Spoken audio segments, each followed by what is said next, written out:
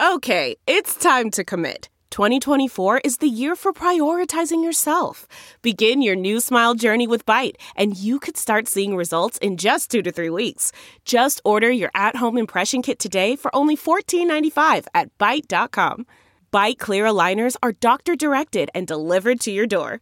Treatment costs thousands less than braces. Plus, they offer financing options, accept eligible insurance, and you can pay with your HSA, FSA. Get 80% off your impression kit when you use code WONDERY at Byte.com. That's BYTE.com. Start your confidence journey today with Byte. Delve into the shadows of the mind with Sleeping Dogs, a gripping murder mystery starring Academy Award winner Russell Crowe. Now available on digital.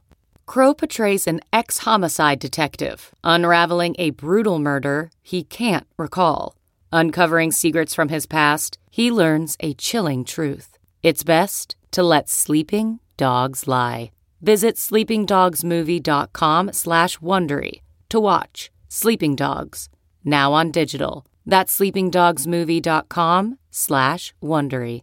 CarMax is putting peace of mind back in car shopping by putting you in the driver's seat to find a ride that's right for you. Because at CarMax, we believe you shouldn't just settle for a car. You should love your car. That's why every car we sell is CarMax certified quality, so you can be sure with upfront pricing that's the same for every customer. So don't settle. Find love at first drive and start shopping now at CarMax.com. CarMax, the way car buying should be. Welcome to the Science of Success. Introducing your host, Matt Bodnar. Welcome to the Science of Success, the #1 evidence-based growth podcast on the internet, with more than 4 million downloads and listeners in over 100 countries. In this episode, we ask the big question: how do you find meaning in your life and work? When you're staring death in the face, life's purpose becomes clear. We learn how to harness those lessons to find meaning in your own life and discover a few things that you can do every day, starting right now, to increase your odds of living a longer, healthier, happier life. With our guest, Tom Rath. Are you a fan of the show, and have you been enjoying the content that we put together for you? If you have, I would love it if you signed up for our email list. We have some amazing content on there, along with a really great free course that we put a ton of time into called How to Create Time for What Matters Most in Your Life. If that sounds exciting and interesting, and you want a bunch of other free goodies and giveaways along with that, just go to successpodcast.com. You can sign up right on the homepage. That's successpodcast.com. Or if you're on your phone right now, all you have to do is text the word SMARTER, that's SMARTER, to the number 44222. In our previous episode, we wished you a happy Thanksgiving with a beautiful compilation of some of our favorite takes, themes, and ideas around the importance of gratitude and how you can be more grateful in your life. If you want to tap into the incredible power of gratitude and how it can transform your life, check out our previous episode. Now, for our interview with Tom. Today, we have another exciting guest on the show, Tom Rath. Tom is a consultant and author on employee engagement, strengths, and well-being. He's best known for his studies on strength-based leadership, well-being, and synthesizing research findings in his series of best-selling books. His 10 books have sold more than 10 million copies, and he's made hundreds of appearances around the globe on bestseller lists. He also serves as a senior scientist and advisor to Gallup, among many other companies. Tom, welcome to the Science of Success. Thanks so much. It's an honor to be talking with you, Matt. Well, we're really excited to have you on the show today. And there's the topics that you've covered in your work are so fascinating and important. And I think especially in today's world, these questions of meaning and contribution and what do I really want to spend my time on and focus my life on? These are things that I think about all the time. I know so many people are really concerned with. But before we dig into that, I want to almost follow the narrative journey of your publishing career in some form or fashion, because there's so many lessons that come out of it, and it's amazing how interwoven these things are. Let's start with, you have a book, the title is very simple, called Eat, Move, Sleep. Tell me about that project. How did that come about, and what were the big lessons? Yeah, the project came about. It does have an interesting backstory that also, I think, has influenced the rest of the work that we'll talk about quite a bit. So I'm now 43 years old for context. And when I was 16 years old, kind of growing up normal childhood, I grew up in Nebraska in the middle of the country. And I was having trouble seeing out of one eye and eventually went to an eye doctor. And he said, well, you've got a lot of large tumors on the back of your left eye that are cancerous. And he said, you'll probably lose all sight in that eye over the next few months. And he said, in addition to that, we think you have a really rare genetic disorder that essentially shuts off the body's most powerful tumor suppressing gene. And he said, as a product of that, we don't know, the estimates at the time said I might live to be 37 when I did some research and digging on it. But they said you will have cancer in your kidneys and your pancreas and your spine and a host of other areas. And to make a really long story short, I am currently battling cancer in all those areas. And I did lose all sight in my eye when I was young. And the thing I struggle with most now are some large spinal tumors. But as a part of that journey, having that diagnosis when I was 16 years old, I've essentially spent all of my time since then, or a good chunk of every single day, I wake up and I just read through all the medical research and literature that I can get my hands on, thousands and thousands of articles about what are all the small steps that I can take today that simply increase my odds of living longer in good health. And you mentioned the book, Eat, Move, Sleep. And when I turned 37, I kind of viewed that as a moment to step back and say, hey, things have gone pretty well. I've been able to keep this at bay and live a relatively normal life for quite a while. And I thought that was a good time to step back and say, what are all the specific tips around eating, moving, and sleeping better that aren't just good for me and my long-term health and keeping cancer at bay, but what are the things that anyone that I care about could learn from all of that research in order to have better days, be better role models, and to increase their odds of decreasing things like heart disease, diabetes, and cancer, and all those odds as well. And the big takeaway as I got into that book was that, even for a guy like me with that extraordinary risk and threats every day, it's still really not a great motivator for me to avoid the cheeseburger and French fries at lunch today. What are connecting the research with kind of these moment-by-moment decisions to knowing that I need that energy to be my best in a meeting at 4 o'clock today. And boy, do I need a lot more energy when my kids get home at 5 o'clock tonight so I can be a good dad. And so as I started to connect all these small little daily choices about being more active and eating some of the right foods and getting a good night's sleep, I realized that can help me and a lot of other people just to prioritize our own health and well-being in the moment today so we can be better spouses, be better workers, be better members of our community. I can't imagine getting that kind of diagnosis, especially at such a young age. And I'm sure that in many ways has shaped your focus and the journey that a lot of your work has taken you on. But I want to come back and dig in a little bit more because you said something really important, which is this idea that it's very hard to tie these important long-term goals into our daily choices. We know the things, and in many ways, eating, sleeping, moving, these are things that we know how important they are. They're almost so simple that nobody even wants to hear that advice. And it's almost demotivating or not motivating. How did you find a way to bridge that gap between the things we know we should be doing and what we actually do on a day-to-day basis? One of the big realizations for me, and especially thinking about it from a career and a leadership standpoint, is if you want to be effective as a leader or in your career or as a parent, you have to put your own health and well-being first. So let me start with that, where it's kind of like the very tried but true oxygen mask example on an airplane.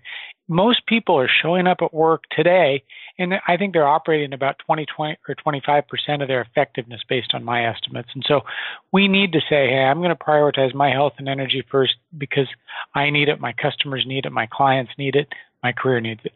And so the way to do that is, and what's the encouraging thing I learned from all the deep research I did on eating, moving, and sleeping is if you just get one good night of sleep, even if you've had a crummy day today, everything's kind of gone wrong, you get a solid 7 or 8 hours of sleep, it's kind of like the reset button on a Xbox or a smartphone, where it just gives you a clear slate the next day, and you're more likely to be more active and move around throughout the day.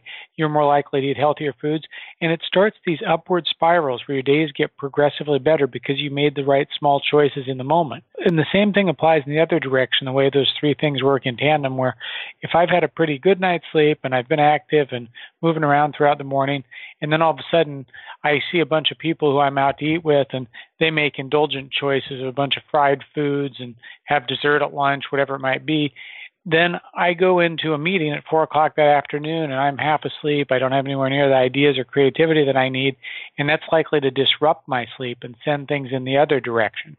So I think when people start to see the interconnectedness of these small choices, then they realize that they need to build better default choices in. So when I say build better default choices in, make sure the right stuff ends up in your grocery cart at the store, because then you're not going to be tempted in a weaker moment like we all are to grab for the bag of chips, or for me it's peanut butter pretzels I can't resist, right? And how do you build some healthy choices into the place where you work and your home as well? And then to start to think about how do you just build a little bit more activity into your routine. It's not, like you mentioned, it's not big overarching changes. I think what I've learned over the last decade is that I think when a lot of us hear you need to have 30 to 60 minutes of intense cardiovascular activity 5 days a week, we just throw our hands up and say, hey, I'm not going to do that. But the bigger public health problem and the bigger challenge for most of us is we just need to not sit in a chair with our butts glued to it for 6 to 8 hours a day, because that's causing more cardiovascular disease, that's causing more diabetes, obesity, that's causing all kinds of problems. And the solution to that is just to do what I'm doing right now. And when you're on a phone call, be up and moving around and pacing around a little bit. It's that subtle variance in our activity that can real long-term rewards for our overall health. It's amazing the power of upward spirals and how even one really small victory can compound and begin to grow into more and more positive, healthy life choices. Yeah, it just takes one little turning point there, and then everything kind of starts to go in the right direction. And the things you do there, the other thing I've learned through experience is that, let's say you're in a workplace and you're someone like me. I'm normally a little more introverted. I've never preached to anyone about health, even though I wrote the book Eat, Move, Sleep, but I would never even tell one of my relatives or in-laws or best friends what I think they should do with their health. But the one thing I do is I'm very careful to be a good example for my kids, for my friends, for my colleagues, and with my own actions. And it may take 6 months, sometimes it takes 3 years, but eventually people start to pick up on the things that we do, and we set better examples for the people around us and the people we care about. So I'm increasingly convinced that demonstrating good health and well-being is one of the most important things that leaders and organizations can do today, because if the opposite is true, and you see leaders who are sacrificing their sleep first, which many, many leaders do, and you see people who are setting bad examples with what they eat and they're not prioritizing sleep and so forth, boy, that sends a message to the rest of the people in that work group and maybe throughout the organization that prioritizing your own health and well-being isn't acceptable here. And I don't think that's going to be acceptable for leaders to act like that 10 years from now. I hope not. That comes back to what you said a minute ago as well, this idea of the oxygen mask principle. You have to start with yourself. And in many ways, that seems like it's missing in our lexicon or our understanding of productivity and health and happiness today. Yeah, I grew up in a real hardworking kind of farming Midwestern town in Lincoln, Nebraska, and I never met a role model or anyone I looked up to who would admit that they needed 7 or 8 hours sleep back then. It was always kind of a badge of honor to say, I only had 4 hours sleep and I still did X and Y and Z. And there's kind of that industrial mindset from a workplace standpoint, and you have that paired with some of that real good intended kind of upbringing in the U.S. as a country that tries and works hard and so forth. But I don't think we've taken enough of a step back yet to realize how much unintentional collateral damage that can do when everyone around you is just trying to ramp up and work longer hours. And there's a lot of good research emerging in the last 5 years that I've seen showing that just encouraging people to work longer hours. After about 40 hours, to be really specific from a research standpoint, and I've looked at this and written about this in the book called Well-Being that we worked on when I was at Gallup, once you get past 40 hours, hours 40 through 50 and hours 50 through 60, they're just nowhere near as productive as the first 20 or 30 hours. So it's a mistake to think that more time equals more productivity, and it certainly doesn't equal more quality. It equals more errors and more variance and more safety challenges in the workplace. That principle is something I've seen that in the research. I've heard it echoed by a number of guests on the show. And yet, even just being American as part of our culture, that's something that's hard for me to internalize. And I'm constantly battling that same internal dialogue of, oh, this isn't that productive, but the flip side of that Puritan work ethic that I need to be working more, I need to be doing more stuff, I need to be hustling harder. How do we start to really internalize that lesson and come to grips with the notion that working harder doesn't necessarily lead to more productivity, more output, more results? That's a great question. And I think a part of the answer lies in just having open discussions about it with the people you work with and kind of destigmatizing the notion that, I mean, I've been in cultures and worked with companies where it's always, people feel like they need to be the first ones to show up in the office in the morning, the last ones to leave. And I think if we just start to talk about that openly and say, what are the ways that each of us can have our schedules work and our habits and patterns and defaults and kind of the things that are available to be active in an office and the foods that are available and so forth, how can we all make that work so that we have more energy and more creativity at 3:00 in a meeting when we really need it most or for a big client presentation? And how can we think about kind of optimizing the flow of people's energy within a work team so that we can be at our peak as much as possible? I think to your question, which is a very good one specifically, I think we need to start to look at it as a performance challenge to say, how can we optimize performance instead of just maximizing time? And what I've seen that hasn't worked, to be really honest, I've spent 10 years on this well-being stuff. And when it's seen as kind of a disease burden reduction program or a benefits program that's about wellness and keeping people from having diabetes and obesity and stuff, boy, that's not seen as a real leadership issue or a legitimate conversation in most work circles. So I think we've got to talk about it more about how can we be effective and be our best by tweaking these things and start to view it as an energy prioritization exercise, not a disease burden reduction exercise. That's a great point. This whole endeavor of optimizing your life, trying to pursue wellness is not, there are these ancillary side benefits around health, outcomes, and things like that. But really, if you look at it from the lens of a ruthless, performance-driven individual who wants more output, more results, a lot of these strategies are actually the most effective path for you to pursue. But the way we think about them in today's world is often counterproductive. Right. Yeah. I've spent a lot of time just kind of on the semantics of this. And sometimes, all the work I've done on well-being, if it even sounds like wellness, it seems like a nice to have, right? And so it doesn't become a part of the performance critical conversation that leaders have in the workplace in too many cases. But I think if we start to get it more about, leaders have been able to grasp, and I worked on this in my most recent book before this one coming out in 2020 called Fully Charged. And the point there was to get people talking about what do we all need. Okay, picture this. It's Friday afternoon when a thought hits you. I can spend another weekend doing the same old whatever, or I can hop into my all-new Hyundai Santa Fe and hit the road. With available H-Track all-wheel drive and 3-row seating, my whole family can head deep into the wild. Conquer the weekend in the all-new Hyundai Santa Fe. Visit HyundaiUSA.com or call 562-314-4603 for more details. Hyundai, there's joy in every journey.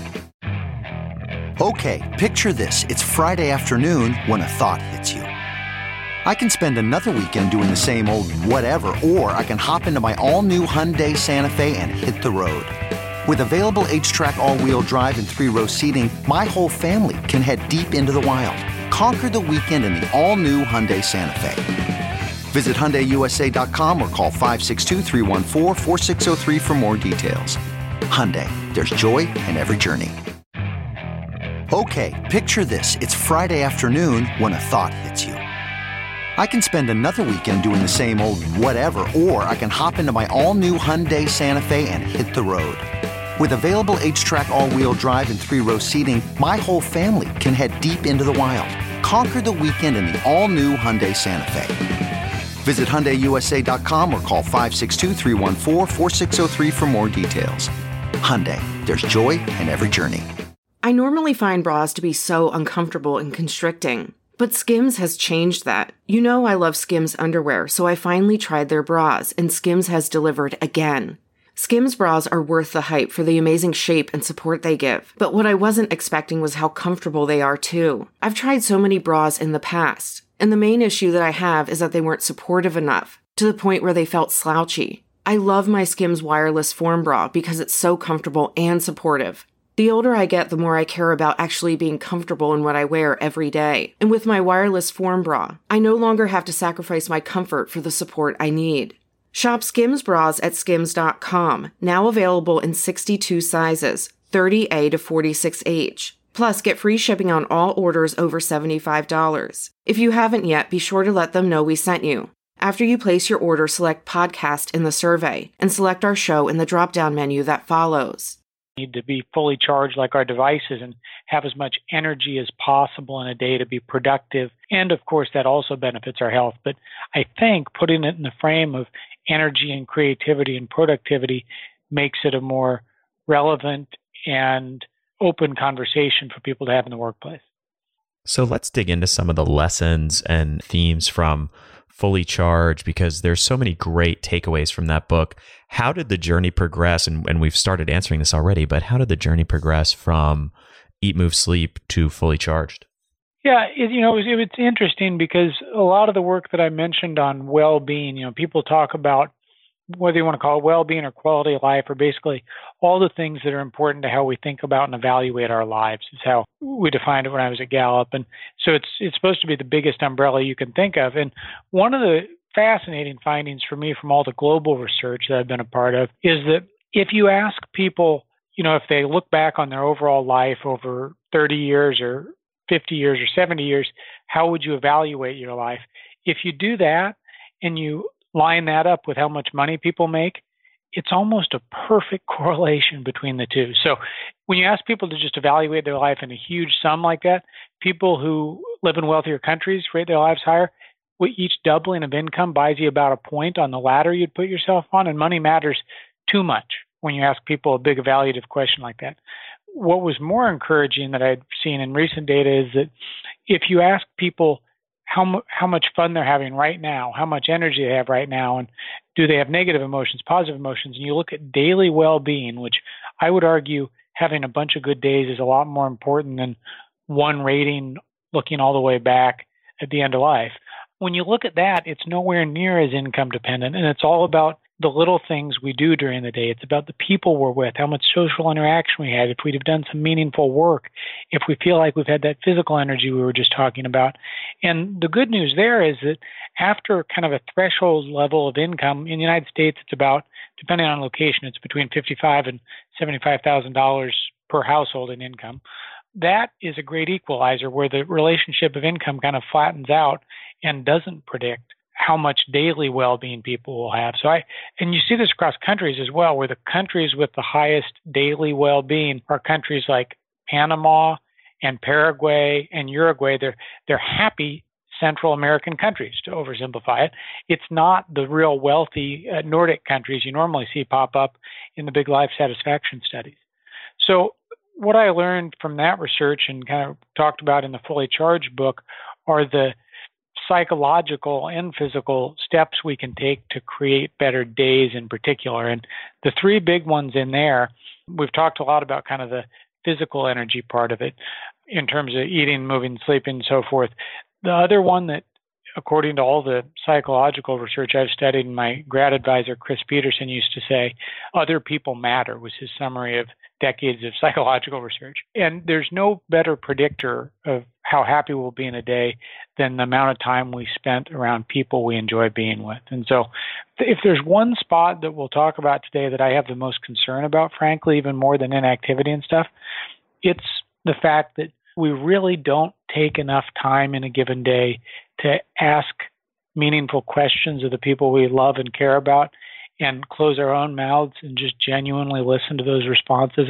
You obviously do a lot of that with the work that you do, but we need more people who are really focused on keeping their devices off and stowed away and genuinely listening to and investing in their closest personal relationships. And I think that's the one thing that people who do that really well are going to be increasingly valuable, especially in the workplace over the next 25 years, because there's so much flying at us. It's just going to get harder and harder and harder to do. And so when I spend time with groups talking about some of the concepts in the Fully Charged book, I challenge people to be known for not using their phone. And it sounds simple, but when I was a kid, it was always glamorous for people to be out seen smoking, right? And now they have to hide behind dumpsters and don't even want to be caught on the property having a cigarette. And 10, 15 years ago, when people first got cell phones, it was a big deal for a realtor to be carrying around a big bag so you knew they were important and had to be accessible all the time, right? And now I think the new status symbol needs to be that you don't have to be tethered to your phone and you can choose to pay attention to other people and care about that instead. So that's out of those fully charged factors, I think that's the big one we're going to face. And then the third one kind of folds into what I've been working on more recently, which is that we have to find ways to see how we're doing meaningful things through our work, because I think meaning more than money will be the new currency for careers and influence in the future. So many things to unpack from that. I want to come back to what you said a minute ago around how we don't create enough time in our lives to ask meaningful questions of the people that we love and care about. Putting away your phone is obviously a huge step towards doing that. What are some other strategies or things that you can do to create more meaningful connections in day-to-day life?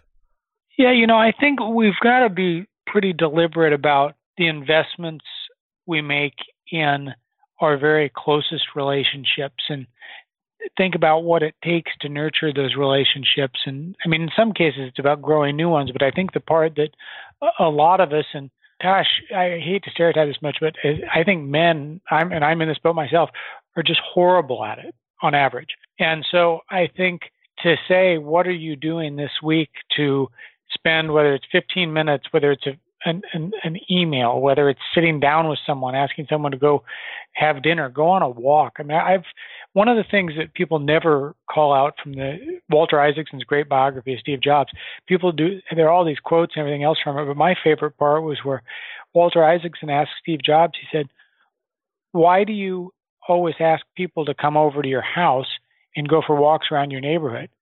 And Jobs' simple response was, I think better when I walk. And there are three things in that statement from Jobs.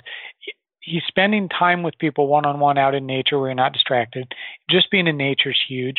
Being active, we all think better when we walk, but we don't. Back to your question, I think all of us, we got to force ourselves to get outdoors for at least 10 minutes a day just for our well-being and get some activity. Walk to the second closest Starbucks if you live in a city like I do. Find ways to build that into your routine, both activity and relationships, because they can go hand in hand. My wife and I have created a kind of pattern and ritual over been 5-6 years now that our kids have been in the elementary school down the road here, that any day that the weather's nice enough to do it, we walk our kids to school first thing in the morning, because it gives us time to have one-on-one conversation on the way home, and it gets our kids some activity before school because they don't get enough activity in school nowadays at all. And I'll tell you this, when I've gone on walks with colleagues and friends for meetings, which I do all the time now, you have so much more expansionary, meaningful thought versus if you're sitting in a traditional conference room or an office. And, I got so fed up about 3 years ago, I got so fed up with the normal ballrooms and conference rooms and hotel meeting rooms that I spent time in, that one of my kind of big projects over the last 3 years has been, we've been trying to build an active learning warehouse that's in the woods about 30, 50 minutes from DC here. And the whole point is, even when there's bad weather, we have 4 treadmills set up where you can look out the glass and feel like you're on a side-by-side walk out in the woods, just to have mind-expanding meetings and conversations with people, even if there's inclement weather out there. On nice days, you can actually go around and walk through the woods on this property. But I did that, put that whole project together just because the traditional setup we have for meeting rooms and offices is so hard to work around in many cases. That's a great and simple piece of advice, one that I'm definitely going to integrate into my own habits and routines and meetings. I want to come back to the broader topic that you touched on a minute ago and the importance of meaning. What is the difference between meaning and happiness, and what happens when we get those things confused? Yeah, I think those two words are kind of the center of a lot of good research, but there's also I think there's also kind of a lot of misdirection that takes place sometimes. Where, I mean, honestly, I've been a part of that and doing a lot of research on happiness, and my degrees in positive psychology and well-being over the years, because I think happiness to me has more of an implication of looking inward and taking steps to make yourself happy. And the thing I've learned through studying this in real good experiments and trials and the like on these topics is that if I had a friend who was really struggling and I sat down and had a long conversation, went for a walk with that friend, the last thing I would ever do is help him to map out ways to try and make himself happy. The first thing I would get him directed on is what are some specific efforts he could take to do things that increase the happiness of people he cares about, to feel better about what he's doing to serve customers, or to feel better about projects he's involved in with his church or with his community, or whatever that might be that actually leads to more happiness based on everything I've studied. I want to drill down into another theme that you expound upon, which is this notion of the relationship between money and happiness and meaning. I just did it myself. I just confused meaning and happiness. What is the difference between, or the relationship between money and meaning? And tell me more about what you touched on a minute ago, this idea that money can actually kill meaning in our lives. Yeah, there's a great piece of research that I put together a documentary called Fully Charged a couple of years ago, and we interviewed a professor named Amy Wrzesniewski, who's at Yale now, I believe. And she did some research, I think it was with Barry Schwartz and a few others, on cadets at West Point. And they looked at these West Point cadets and said, do they have kind of intrinsic motivation and they're driven from some internal desire, or are they doing things because of external motivators, extrinsic motivators like reward and prestige and pay and things like that, right? And I might have thought going into that study, if you were to say, okay, intrinsic internal motivations are probably better than the external ones. I had a hunch that was right going in.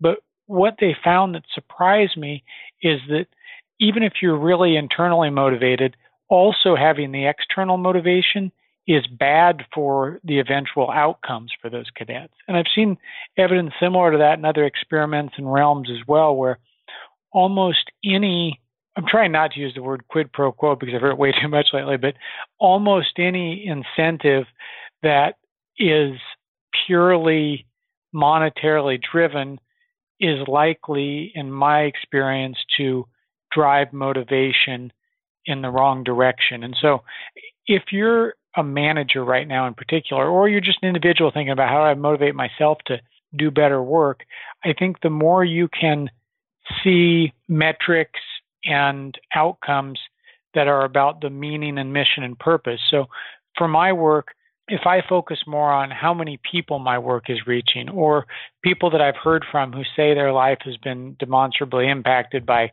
some of my research or a book or a talk or whatever it might be, that's a much better motivation than counting dollars or trying to count things that are more about financial and external metrics. And I think we've got to find ways, especially with the cohort of people entering the workforce today. So let's say between 18 and 35 years old in particular, I pick on right now. I think I'm kind of excited about that generation entering the workforce because I think that generation has much higher expectations about working for a purpose that's bigger than a paycheck. It's so clear in all of the studies that I read, and I think it's fun to see because there's a generation past me where I think that the generation kind of leaving the workforce right now, work was very little more than an economic transaction. It was sterile, and there wasn't a lot of thought given to how people can see the meaning in their work. I'm kind of encouraged that that'll be vastly different 10 or 20 years from now. So how do we start to bring meaning back into our work and make our work more meaningful? I think it starts with the job you have today, which is one of the things I talk about in the new book, Life's Great Question, is about a good friend of mine who passed away a couple of years ago. He was kind of the world's leading researcher on hope. His name was Shane Lopez. And what Shane taught me is that great jobs are made, not found. That's how he put it. And basically, what he taught me and what I've learned from a lot of the research from some of the best professors at Michigan's Business School in particular is that you can craft the job that you have into one that you love and find meaning in most cases. And that starts by taking a pretty careful look at the tasks that you do each day in a pretty functional way and saying, what are the things that I do each day, and how does that connect to serving a bigger purpose for another person? And even if that's indirect, if you can start to draw the lines. So, GE does a great job of helping people on their manufacturing floor. They bring people in who are making the MRI machines, for example, and they have them hear from customers and people who are battling cancer who have benefited from that imaging. And Facebook does a similar thing where they bring in people who have met long-lost loved ones or friends they hadn't been able to get in touch with, and have developers who are working on the platform hear from people who have benefited from that work. So, or the company can do that, but on an individual level, I think a part of it's kind of auditing the tasks of our day and making sure that as many of those tasks as possible, you can draw a direct connection to how you're serving a person or a group of people in a positive way that improves their life. There are some professions, frankly, where, and I've done some work on this, where if you're working for a company that does nothing other than produce cigarettes, for example, or sugar water, or whatever it might be, it could be difficult to draw those connections. And if you care about that, you might want to ask some much more serious questions. But in 95, 98% of roles, there are pretty direct ways where you can connect what you're doing between 2 and 3 o'clock in the afternoon with the purpose it's intended to serve, whether it's to keep people safe if you work in a safety department or in a government agency that regulates things, or whether it's to reach more people if you have an important medicine or product. I spend a lot of time with people in the healthcare industry who, you'd think that nurses, and I spend a lot of time with hospice nurses and home care nurses, and you'd think that it would be so obvious to them the purpose their work serves every day. But even in those professions, they still need reminders. And one of the more powerful things you can do, of course, is to help another person to see how their work tomorrow makes a difference for the life of another person, because we're probably better at doing it for others, and it's easier to do for others than it is to remind and do it ourselves all the time. That's a great strategy. The idea of starting with someone else and helping them figure out how their work creates meaning, because oftentimes you can get clouded or confused when you're trying to examine your own contributions. Yeah, it's one of the stories I talk about in some detail in the Life's Great Question book is that, I grew up in a family full of psychologists and teachers, and when I was a little kid, they gave me every Rorschach test and block stacking thing, and they were trying to figure out what I was good at since I was 4 or 5 years old, and so I'd been through all that. And then when I graduated from college, one of my first jobs was to work on the StrengthsFinder application at Gallup that you might have heard of, that it kind of gives people their top talents out of a list of 34. And I went through that 10 or 15 times while we were building it. And so I'd done all that. And, it even then, by the time I was, I think, about 25 years old, and I'd gone through all those batteries and had all this information, I still thought at that time that I was a really horrible writer. And that was the one thing I was never going to do, because a teacher and an AP English teacher at my high school told me that I should stick to numbers and math because writing wasn't my thing.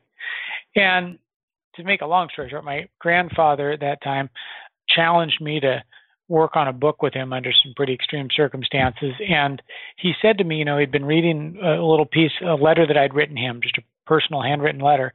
And he said, I think you've got a little talent to bring things to life with words, and I think we should try to put this book together in his final year or two of life.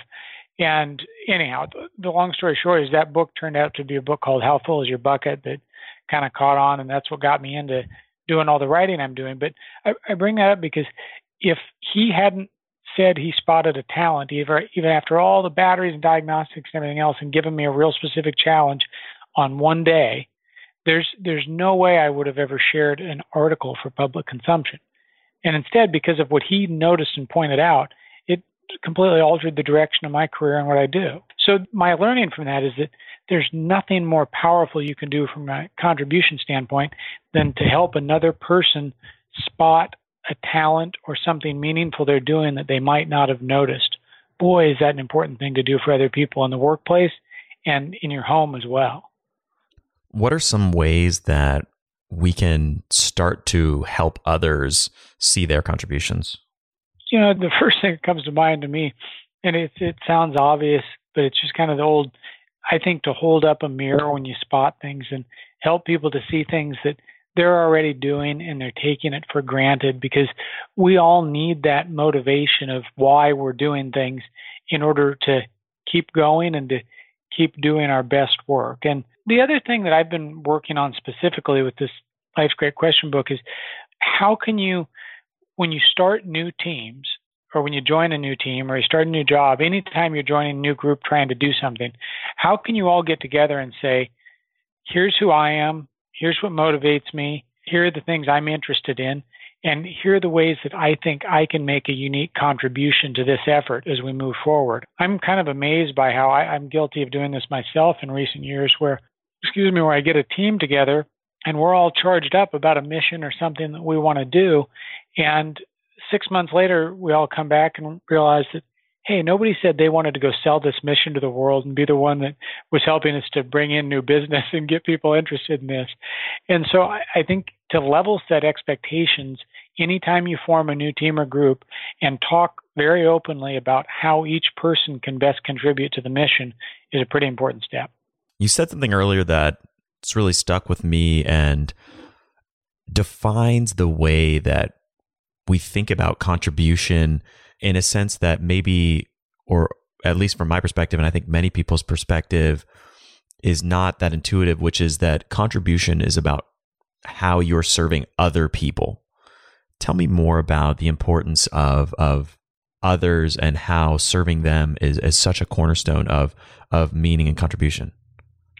Yeah, I'm glad you asked that because it kind of brings me back to the root of where some of my thinking started on this. And, I've always just personally been motivated and kind of haunted in my daily work by a quote from Dr. King. And what Dr. King said was, he said, life's most persistent and urgent question is, what are you doing for others? And I've tried to wake up almost every day, whether I'm driving or out for a walk early in the morning, and orient my efforts in that direction to say, well, what am I going to do today that, in my case, I ask the question that will continue to grow when I'm gone? And I say grow when I'm gone with kind of double meaning. I mean, a part of it is I have all these threats to my own mortality and health challenges and so forth. But the bigger part of it is I think it's a better use of my time to invest in efforts that can compound even if I'm not actively involved in a book or in a business or with a group or whatever it might be. So I think when you orient your efforts to, one, orient your efforts outwards about how they're going to have a positive influence on other people, that's the best place to start.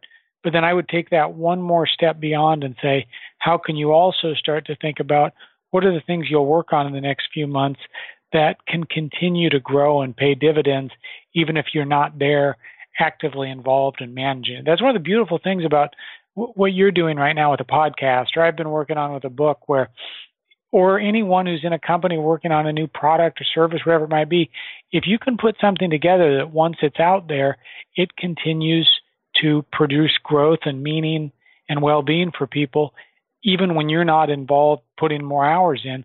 I think that's just kind of the best possible scenario for optimizing our time over the span of a career in a pretty general sense. I love that quote, and it brings me back to trying to wrap my head around this whole project of bringing more meaning into our lives and into our work. You touched on one or two of these strategies already, but what are some of the other core things or really important steps that we can take when we want to identify and uncover the most significant contributions that we can make? Yeah, one simple thing, I've been putting together this Contribify profile that's kind of my goal with this recent book and the website of the company is that I want people to put something together that's a nice one-page baseball card of who they are emotionally that's a lot warmer and more personal than the sterile kind of lifeless resumes we pass around right now to get to know one another. And the first thing that I ask people on that profile that's at the very top of it is, what are the essential roles you play in life? And these roles are like, for me, it's father of 2 kids, my son and daughter, it's a husband. And then the third most important role is kind of being a researcher and a writer. And so I ask people to start there because, in the end, I hope nobody's going to put on their headstone that they had 100,000 followers on Twitter or that they made $1 million or whatever it might be. I think in the end, we want to be remembered by the most important roles that we play in our lives overall, and that's both personal and professional. So I would recommend that people get back to that and say, why am I doing what I'm doing today? Is it because I care about my family? Is it because I really want to share my faith? Is it because I'm so passionate about making the environment better? Whatever it might be.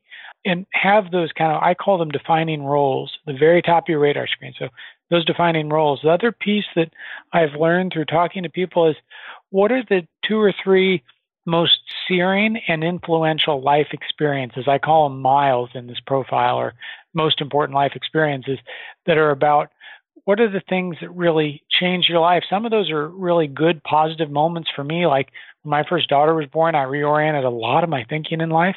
Some of them are really challenging, traumatic moments, like my final days with my grandfather, that changed the way I think about some of the meaning of my work. But to sit down with, whether it's your family or your colleagues or group of people, and talk about why you're doing what you're doing, who it makes a difference for, boy, we get to relate and get to know each other on a very different level. And then the third element of that profile that I've spent a lot of time on is, how can we each get clarity around these 3 core areas of contribution? So in any team, you've got a team really needs to create something, and they need to continue to operate regularly, and they need to relate to one another. I went through thousands of job code categories and said, what does everybody really have to do on a team in any type of work or industry or role anywhere in the world? And you kind of have to do all those 3 things. So how can we sit down and say, based on my interests and my motivations, my experience and the roles I want to play, here's how I want to contribute to this team? And I think those are 3 of the big questions to ask, so that you can have your daily efforts much more closely aligned with how they make a substantive contribution to other people in the world eventually. You've already answered this in part or in whole, but I want to repeat it or rephrase it, because I hear this so often. For someone who's thinking, I can't figure out what my purpose is or what my passion is, I don't know what I should be doing with my life, I don't know how I can find meaning, what would you say to them? I would say start by finding exactly one thing that you can do that improves the lot in life of another human being. I think a lot of times, and I would also say, forget about finding or following your passion or purpose. Just forget it. I think a lot of that conversation is counterproductive, to be honest. I don't think there is one singular purpose in life. I think purpose and meaning are both journeys that occur over decades. And there are times when you really accelerate and get more purpose in your job. There are times when you go backwards, all of us. We all have ups and downs, but that's kind of an ongoing journey. So I think to kind of give up on the myth of you either have it or you don't, you find it or you don't. And then I would really kind of say strongly that find your greatest contribution, not your passion, because my passion could be golf or playing Xbox or whatever. And there are a lot of passions that really don't do a lot for the rest of the world, to be honest. And so I would start with something that's other directed, because I think if you want to find sustainable meaning, you need to start with something that serves the world, not just your own passions or interests. Great piece of advice. And I really like the perspective of forgetting about your passion and focusing on other people and how you can contribute something to them. Yeah, I think a lot of these conversations, there's so many of us that are really interested in productivity and self-development, all these things. But a lot of the writing and advice on this topic that I've studied, at least, and I've done it too, will kind of pull you to look inward. And I think the more time you spend looking inward, that's often at a detriment to time spent trying to orient those efforts to contribution and outward. So we've got to at least kind of try and bring that into balance. That's what I've been working on with some of this latest project. There's one other question I wanted to ask you. It's not directly about meaning, but interrelates with this in many ways. Coming back all the way to a lot of the research that you've done around StrengthsFinder and finding your strengths, how do you reconcile or think about the potentially conflicting pieces of advice around finding your strengths and doubling down on your strengths versus fixing your weaknesses? Yeah, I've always advocated for a balance of time spent on strengths and weaknesses.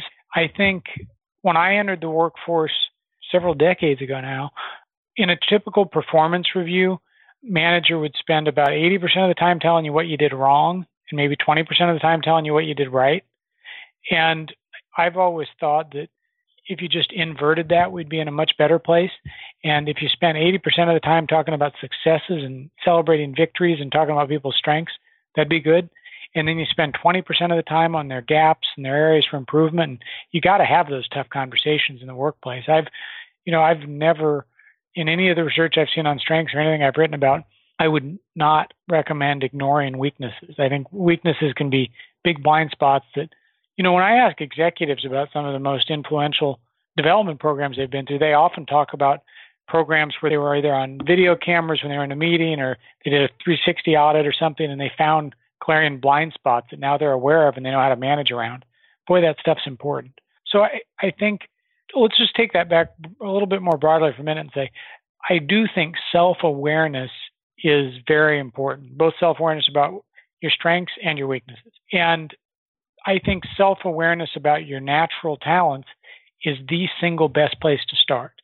So, even when I'm talking about contribution, I would argue that you need to know some of your natural talents before you can figure out how you want to best contribute and apply those to things that you're also interested in and that motivate you.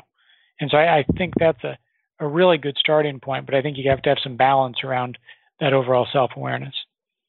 That's a great piece of advice. And the notion of keeping those things in balance with maybe a weighting more towards focusing on strengths is a really good perspective on that. Yeah, there's some research on this where it's just a basic human interaction. When we go through our days, we plow through our days, we need 80% of those comments to be positive versus maybe 20% that are negative just to get through the day with decent well-being. So it's kind of there's been a lot of work on ratios of interactions in workplaces and in marriages and relationships. And you kind of need 4 or 5 positives for every one negative because one bad exchange with another person outweighs a good one or outweighs 4 or 5 good ones. So I think if we can kind of look at the balance of time spent on development in a similar vein, it should be helpful. So for somebody who's listened to this conversation, who wants to take concrete action and implement some of the things that we've talked about today, what would be one action step that you would give them to begin or start taking action on something that we've discussed? Yeah, I think the first thing I would recommend is to just take a moment right now and do a little retrospective reflection on your typical day of work and see if you can draw a few direct lines between what you do almost every day or every weekday at least and how that helps another person. Going back to Dr. King's question, what's something you'll do yet today that will have a positive influence on another person? And then ask yourself, what can you do to remind yourself of that tomorrow and the day after and the day after? Because we need reminders of why we do what we do so we can continue to make a big contribution there. So that's one thing. Second thing I would recommend is do something yet today that helps another person you work with or care about to spot a way they're making a difference and they're contributing. And see if you can do that at least 1, 2, 3 times every week. Both great pieces of advice and so simple to execute. Great ways to really begin down the journey of creating meaning in our lives. Tom, for listeners who want to find you and all of your work online, what is the best place for them to do that? Yeah, all of my books and writing can be found at tomrath.org. And the new book, Life's Great Question, has a website called Contribify that's kind of a diagnostic and profile that I encourage people to try and build that will get that conversation started. And it's meant for teams to use around the topic of contribution. Well, Tom, thank you so much for coming on the show and sharing all this wisdom, some really great insights into how we can create meaning in our work and in our lives. Thanks so much. It's been a really fun conversation. I appreciate it. Thank you so much for listening to The Science of Success. We created this show to help you, our listeners, master evidence-based growth. I love hearing from listeners. If you want to reach out, share your story, or just say hi, shoot me an email. My email is matt@successpodcast.com. That's matt@successpodcast.com. I'd love to hear from you, and I read and respond to every single listener email. I'm going to give you 3 reasons why you should sign up for our email list today by going to successpodcast.com, signing up right on the homepage. There's some incredible stuff that's only available to those on the email list, so be sure to sign up, including an exclusive curated weekly email from us called Mindset Monday, which is short, simple, filled with articles, stories, things that we found interesting and fascinating in the world of evidence-based growth in the last week. Next, you're getting an exclusive chance to shape the show, including voting on guests, submitting your own personal questions that we'll ask guests on air, and much more. Lastly, you're going to get a free guide we created based on listener demand, our most popular guide, which is called How to Organize and Remember Everything. You can get it completely for free, along with another surprise bonus guide by signing up and joining the email list today. Again, you can do that at successpodcast.com, sign up right at the homepage, or if you're on the go, just text the word SMARTER, SMARTER, to the number 44222. Remember, the greatest compliment you can give us is a referral to a friend, either live or online. If you enjoyed this episode, please leave us an awesome review and subscribe on iTunes, because that helps boost the algorithm, that helps us move up the iTunes rankings and helps more people discover the science of success. Don't forget, if you want to get all the incredible information we talk about in the show, links, transcripts, everything we discuss, and much more, be sure to check out our show notes. You can get those at successpodcast.com. Just hit the show notes button right at the top. Thanks again, and we'll see you on the next episode of The Science of Success.